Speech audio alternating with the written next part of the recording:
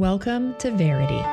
I'm your host, Felicia Masonheimer, an author, speaker, and Bible teacher.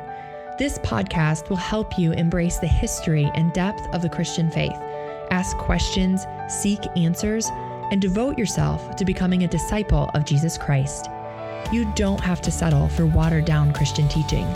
And if you're ready to go deeper, God is just as ready to take you there. This is Verity, where every woman is a theologian. Welcome back to the Verity Podcast, friends. I'm delighted that you're here and that we get to talk about the New Testament. We have spent the last 3 episodes in the Old Testament, and now we get to move on to the canonization of the Gospels. Now, you guys, like all the other episodes, there's so much information I wish I could share with you that I have to distill down into less than 30 minutes. And so this is a super high-level view of how the Gospels came to be canonized and some of our questions about that process.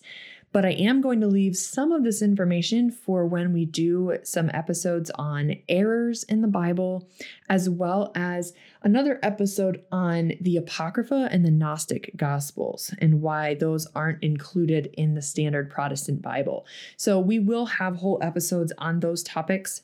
Don't fear if you're like, wait, I wanted more information about that. I am planning on doing specific episodes on those topics as well. So, the Gospels, Matthew, Mark, Luke, and John.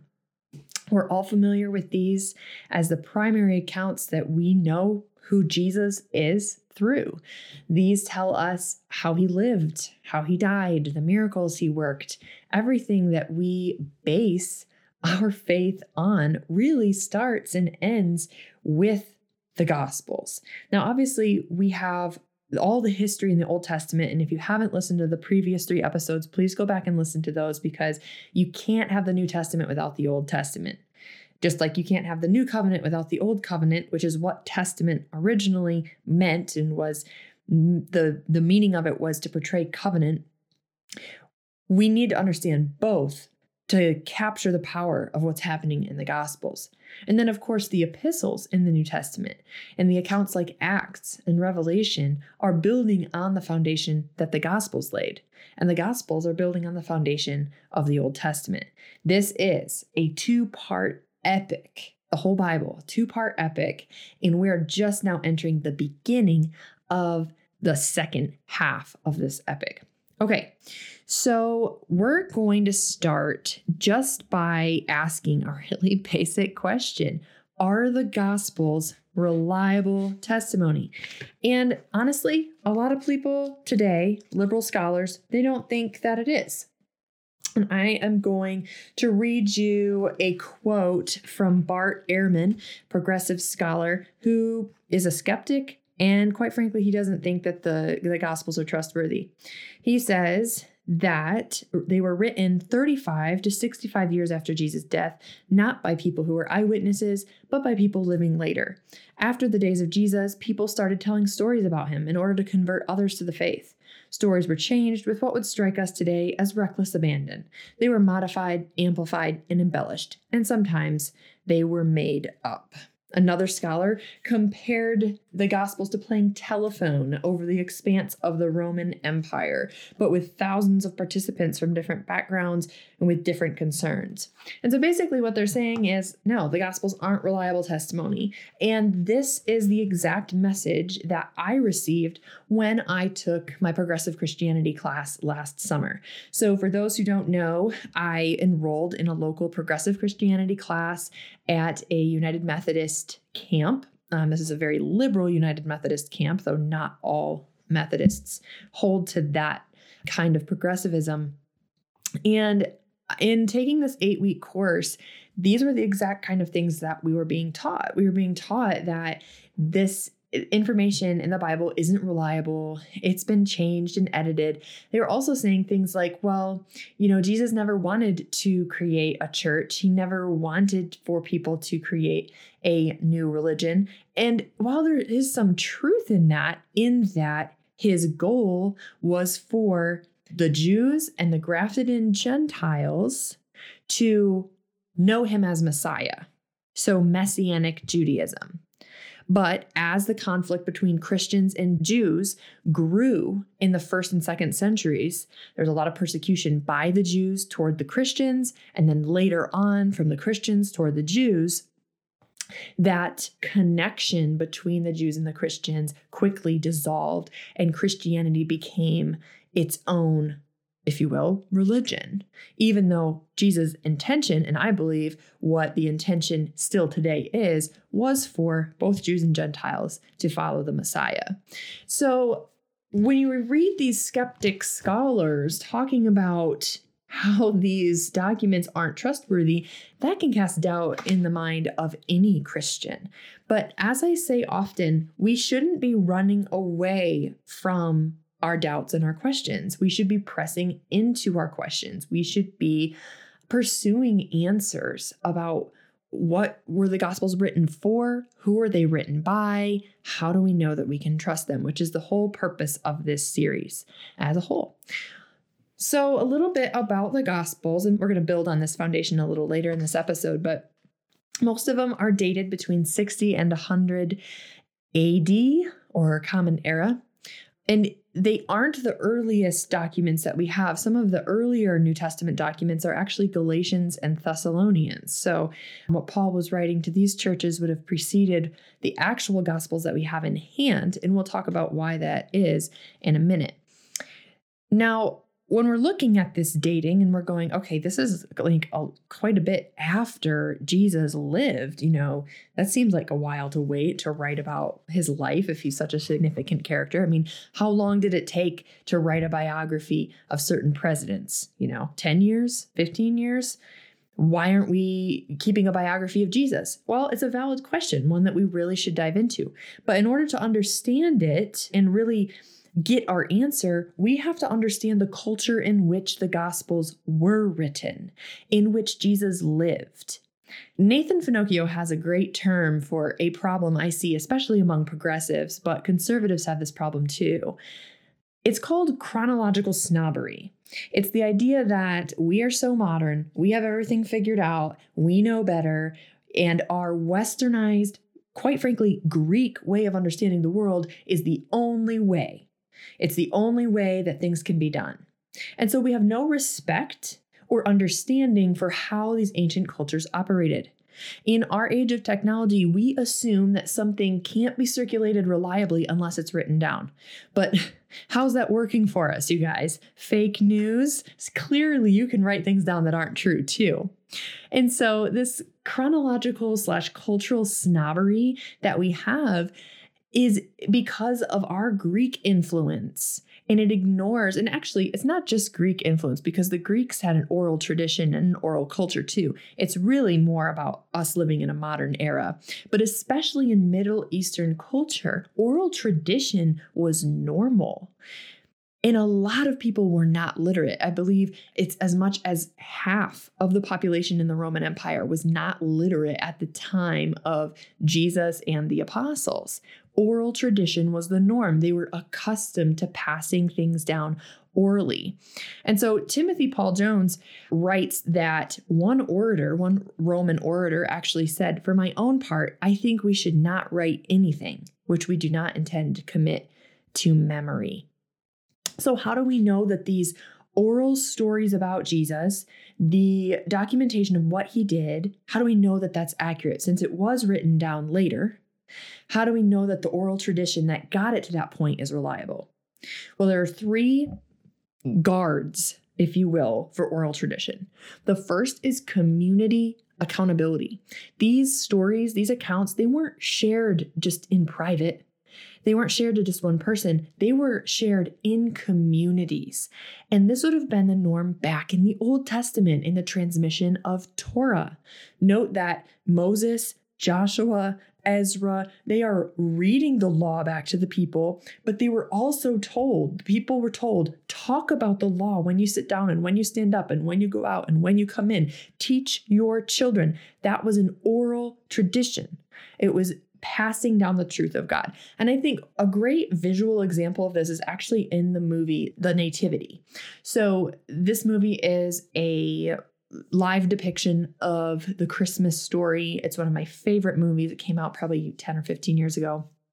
And there's a scene in that movie where they're telling the story of, I think it's when God and Moses meet on the mountain. It might have been Elijah, but I think it was Moses. And she's telling them, the children, this story and saying, there was a great wind and it shook the mountain and all the rocks fell down, but the Lord was not in the wind. And they all said it together. And then they continue telling the story. This is an example of the kind of oral tradition that would have been going on. And if you study Jewish culture at all and understand how much of not only Torah, but of the Mishnah and of the Talmud that are being committed to memory, you would understand that this was normal. This was normal. It was achievable. It was expected. It was community accountability. Okay. And so on that note of expectation, the second guard against untruth was the expectation of memorization. People were expected to memorize these things. And because of the accountability of community, you couldn't just change the story. Have you ever tried to tell a plot line from a movie? You've got three friends standing together. You're telling one about the movie. And if you veer off the actual plot of the movie, and just threw in some stuff that wasn't in the movie, but your friend had seen it, they'd say, no, that's not how it goes. This is what happened in the movie. That accountability is what was happening here in the community of faith. And the expectation of memorization was also ingrained in them as people. And then the third guard here was the connection to eyewitnesses. The eyewitnesses were still alive while the truths about Jesus' life and resurrection and miracles were being circulated. It's ridiculous to think that people would be falsifying accounts of Jesus' life and actions while eyewitnesses were alive. 500 people witnessed his resurrection, and they were still alive when Paul was writing. See 1 Corinthians 15:6. This idea that we can't trust the Gospels because they weren't written down fast enough really holds no water. Now, as for the existence of Jesus at all, so let's say we're just kind of starting from scratch here and people are like, well, I don't even know if he really was there because all we have are these Gospels and, how can I trust the Gospels because they're clearly biased towards Jesus? We actually have a couple of interesting texts from secular writers on this. One of them being Tacitus, who's a Roman historian. He wrote this in his Annals. This was written between 115 and 117 AD. So we're still less than 100 years from Jesus' death. And he says, therefore, to scotch the rumor, Nero substituted as culprits and punished with the utmost refinements of cruelty a class of men loathed for their vices, whom the crowd styled Christians. Christus, the founder of the name, had undergone the death penalty in the reign of Tiberius by sentence of the procurator Pontius Pilatus. And the pernicious superstition was checked for a moment, only to break out once more, not merely in Judea, the home of the disease, he means the religion, but in the capital itself, where all things horrible or shameful in the world collect and find a vogue. So Tacitus had no respect for Christians, as you might have gathered from this particular quote. But it does tell us that he believed that Jesus was a living, real person. He happened in history. He existed in history. He just happens to think that Christians are ridiculous clowns and, has no respect for them. So let's move on to a Jewish historian. We talked about Josephus in our last episode. And Josephus is making a return here as we talk about Jesus' life. Now, Josephus was not a follower of Jesus. He was a Jew, so he was not a messianic Jew, did not believe that Jesus was the Messiah. And he says, about this time there lived Jesus, a wise man, if indeed one ought to call him a man, for he was one who wrought surprising feats and was a teacher of such people as accept the truth gladly. He won over many Jews and many of the Greeks. He was the Messiah. When Pilate, upon hearing him accused by men of the highest standing amongst us, had condemned him to be crucified, those who had in the first place come to love him did not give up their affection for him.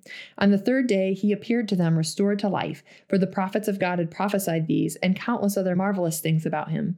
And the tribe of the Christians, so called after him, has still to this day not disappeared. Now, some scholars have questioned the authenticity of this passage, particularly his claim that Jesus was the Messiah, because of other things that Josephus has written that make us think he didn't actually believe that Jesus was the Messiah. But it can be made, and Paul Wegner says, a case can be made, however, based on the evidence of Josephus' diction, that we have here a core of authentic Josephan statements that may have been reworked by early Christians. So while the nature of Josephus' original statement is conjectural, Bruce argues that it is plausible that Josephus bears witness to Jesus' date, his being the brother of James the Just, his reputation as a miracle worker, and his crucifixion under Pilate as a consequence of charges brought against him by the Jewish rulers. So what they're essentially saying here is the idea that Josephus believed that Jesus was Messiah is really conjecture. It's possibly an edit. Probably an edit that was added, but that he existed and lived is not. And we have this confirmed by the completely secular anti-Christian Tacitus. Okay, so we know not just from the Gospels, but from secular writers that Jesus was a historical person. And that's just two examples. There are definitely more. I think all of us have been at a women's conference where we were told, "You are a beautiful daughter of the Most High King." And it's true. But it's not the whole truth. The beauty of being God's daughter has some backstory, and it's left out in a lot of messages preached to women. So if you're tired of hearing the watered-down Christian teaching and you're hungry for a deeper spiritual life, I have something for you. It's my brand new book, Stop Calling Me Beautiful, Finding Soul-Deep Strength in a Skin-Deep World. Stop Calling Me Beautiful is a book about going deeper with God. I'm going to talk about pursuing the truth of who God is and who we are in relationship to Him, how to study Scripture, how legalism, shallow theology, and false teaching keep us from living boldly as a woman of the Word. I'm so excited to put this book in your hands. You can grab your copy on Amazon, or for more information, head to my website, FeliciaMasonheimer.com, and click the book tab. Now, as we move into talking about how the Gospels were actually canonized, I want to stop and do a quick review on the criteria for canonicity. So 3 questions that we need to ask when we're thinking about if a book was canon. These are the questions that would have been asked by the early church. Is the book apostolic in origin? Is it connected to eyewitnesses, people who were walking alongside Jesus, who were disciples? 2, is the book used and recognized by the churches? So were the churches actually discussing these books, using them as authoritative, affirming them as Scripture? There are certain books that they were not affirming as Scripture, which we will talk about when we talk about the Gnostic Gospels. And did the book teach sound doctrine? This is huge. It had to match up with the truths that were affirmed by the church and by the Old Testament. So for example, when we chat about Gnosticism, we'll talk about how Gnosticism sneakily, but still denied the deity and humanity of Jesus, both being elements in who he was as the God-man. In the Old Testament and in Hebrew belief, the physical body was very important. It wasn't like physical bad and spirit good, like Gnosticism teaches. The physical body was a component. It was a very important part of being a spiritual person, and that the way you lived physically was a reflection of your spiritual values. That's not what Gnosticism teaches. And so the Hebrew understanding of the body as good and as part of God's design, something being redeemed and used by Him, something to be submitted to the Spirit, is fundamental to Christianity. And it's Gnosticism that was twisting it. And so a Gnostic gospel would downplay Jesus' humanity and elevate His spirituality. And so when you have something like that circulating in the church, that's unsound doctrine. It's heresy. And it had to be cast out, kept away from the churches. Now, as we look at these Gospels, how do we know that the early church was seeing the Old and New accounts both as authoritative. Because you will hear some people say, well, the early church had the Old Testament as their scriptures and the New Testament wasn't their scriptures. Well, the Old Testament definitely was being used, and originally Christians were participating in synagogues and gathering with the Jews until that split grew too wide for them to be at peace with one another. So they started to gather separately in their homes. But at that point, it isn't like the Christians said, we're done with the Old Testament. We don't care about that. No, they still kept those truths as foundational to their understanding of the gospel because there is no Messiah without the Old Testament, without the Old Covenant. But the New Testament, these new accounts that were being passed down from the eyewitnesses and the followers of the Messiah were also deemed authoritative. And one sign of this is in 1 Timothy 5:18, in which Paul quotes both Deuteronomy 25:4 and Luke 10:7. And so it's interesting to see how these truths are both being taken. They're taking the Old Testament, they're taking these eyewitness accounts and truths and putting them together and gathering what is going to one day become the Bible. Now, in 1 Corinthians 15:4-7, this is the last thing I want to mention about the canon before we move into a little bit more of a broad look at the Gospels. 1 Corinthians 15:4-7 sums up an oral gospel that was previously received. So we talked about the oral tradition, how important that is to the culture, how normal that would have been, and how the churches would have received an oral gospel. We all know people, even today, who their first exposure to Christ is via the radio. They get saved over the radio, the truth of the gospel through someone's oral presentation of it. Right? And then we guide them and we disciple them in the truth of the word. That's a great example of what was really happening here and the transmission of a consistent gospel. If we heard someone on the radio preaching a gospel contrary to the one we know to be true, we could say, hey, that's not right. We know that's not right. We know what the gospel is. Even without the word of God, if you've been taught the truth of what the gospel is, you can identify it when it's wrong. And so this oral gospel was received by the church according to 1 Corinthians 15:4-7. And I'm going to read you something from Timothy Paul Jones, where he made a really interesting case for us about this particular text.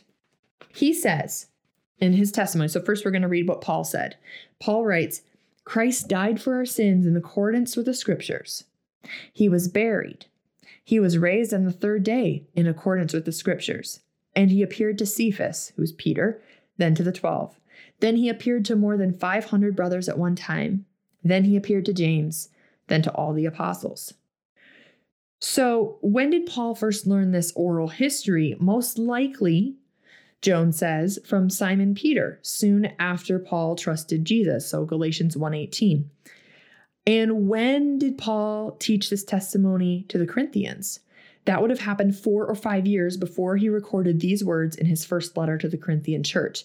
Paul's proclamation of the gospel in Corinth happened in the year 50, and he wrote 1 Corinthians from the city of Ephesus around AD 54. And if you want to look at references for this, this would be Acts 18-19 and 1 Corinthians 16. So let's think about what this text says about these oral histories. If Paul recorded the testimony in a letter to the Corinthians 4 years after he first taught them the oral history, if he altered this between the time he first taught the Corinthians and the moment he wrote his letter, the members of the Corinthian church would notice the changes. So Paul didn't change his message in the least. The testimony he recorded in his first letter to the Corinthians was identical to the testimony he had taught them years before. The same message that Paul repeated in city after city as he went across the Roman Empire. And this is all according to Timothy Paul Jones. So as people are claiming, the teachings and testimonies are changed, there's no measure of what's okay, no measure that these things were, held accountable. This cannot be true. It can't. It can't hold water when we look at how many people were receiving the gospel, how many people were hearing this truth, and what was happening in the spread of Christianity. And it's not the funny thing to me is when you make an argument like that, you have to then look at the legacy of Christianity over time. We have 300 years later, when we have the Apostles' Creed and the Nicene Creed, they're affirming the exact same things that Paul is affirming here in 1 Corinthians 15. How do you expect that kind of information to pass down all that time and remain consistent? And if we're going to talk 300 years, let's talk 2,000 years. Now we have people affirming these same truths 2,000 years later. And yes, we have a Bible that's now writing these things down, but that Bible came from people who were eyewitnesses to a historical event. Okay, so eyewitness is important. Remember a couple episodes back, we talked about Gary Habermas, the resurrection scholar, who I love, wonderful apologist.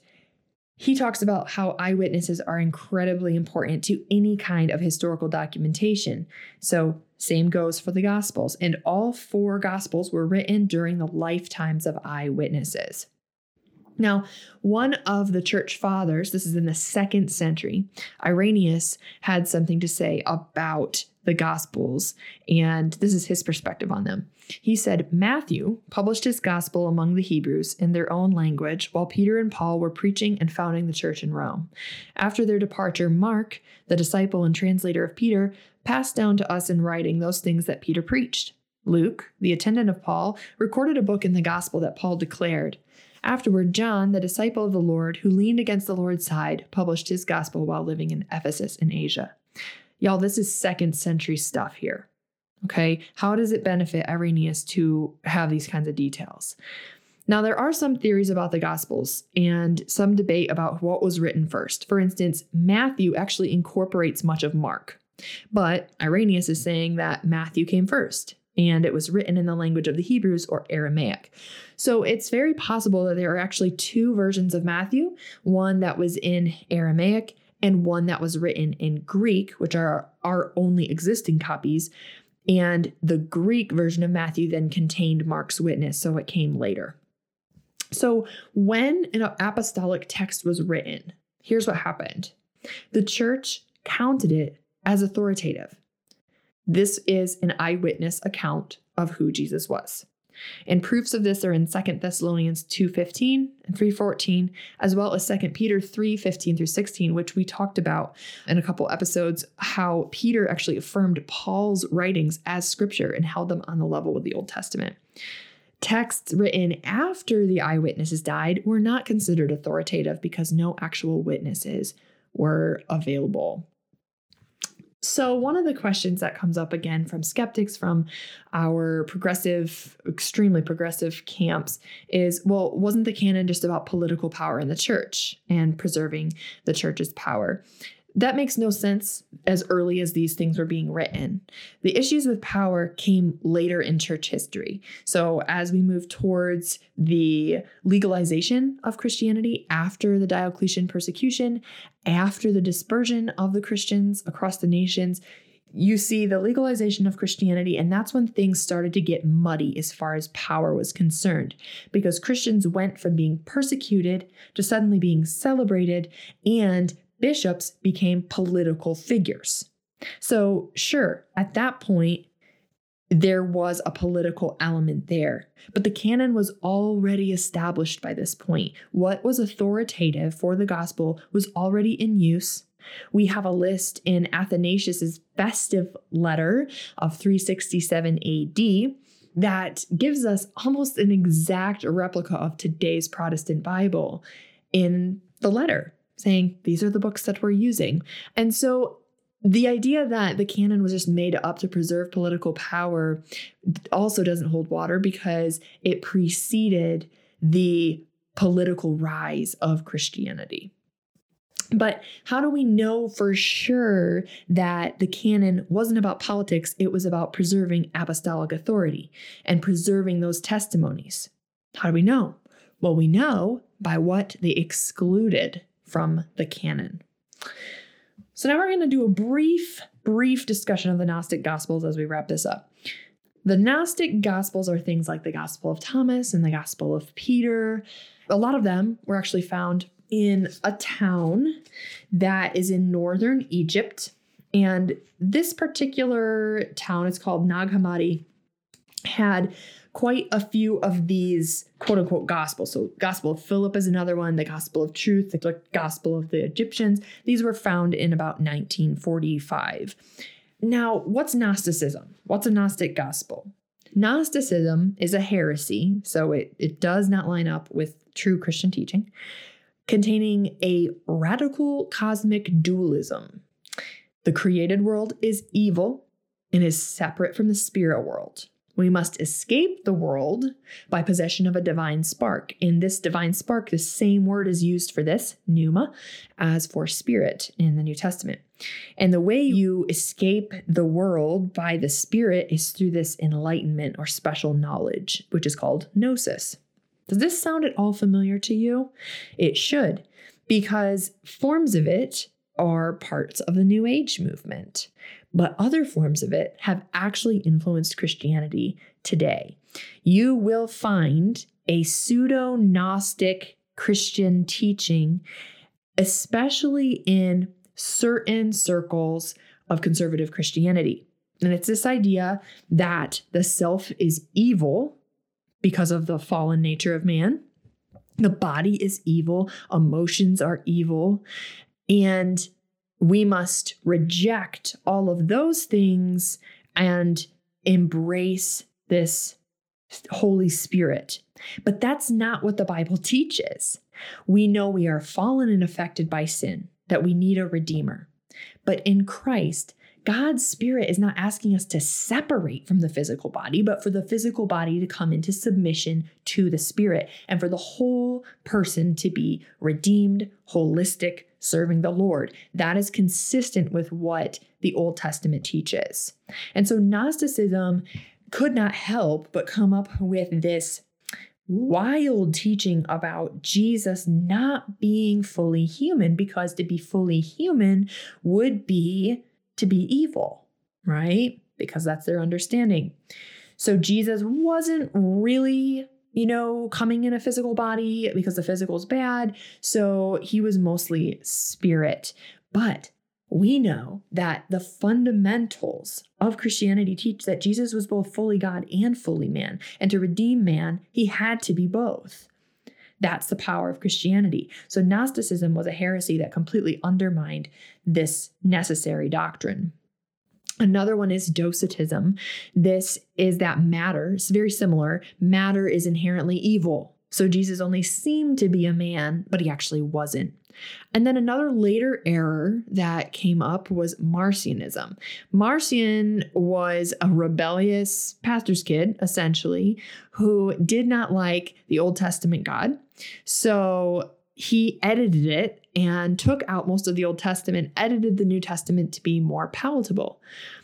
All of these heresies and these changes to the understood gospel motivated the church to start writing down these texts, making sure, hey, you know what? These texts are canon and these texts are not.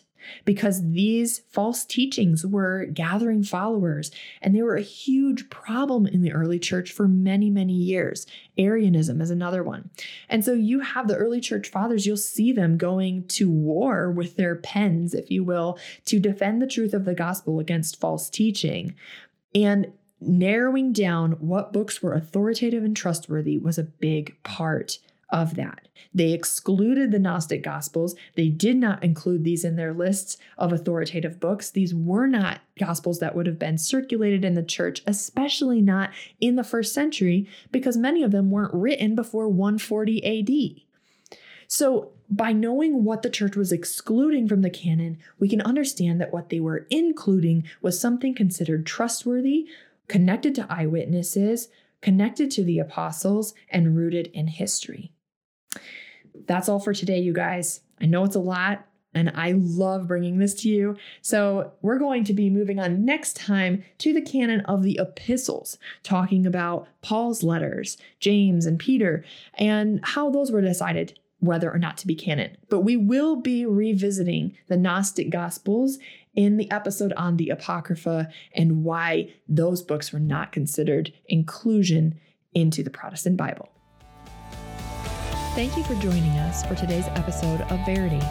You can connect with fellow listeners by following me on Instagram at Felicia Masonheimer or on our Facebook page by the same name.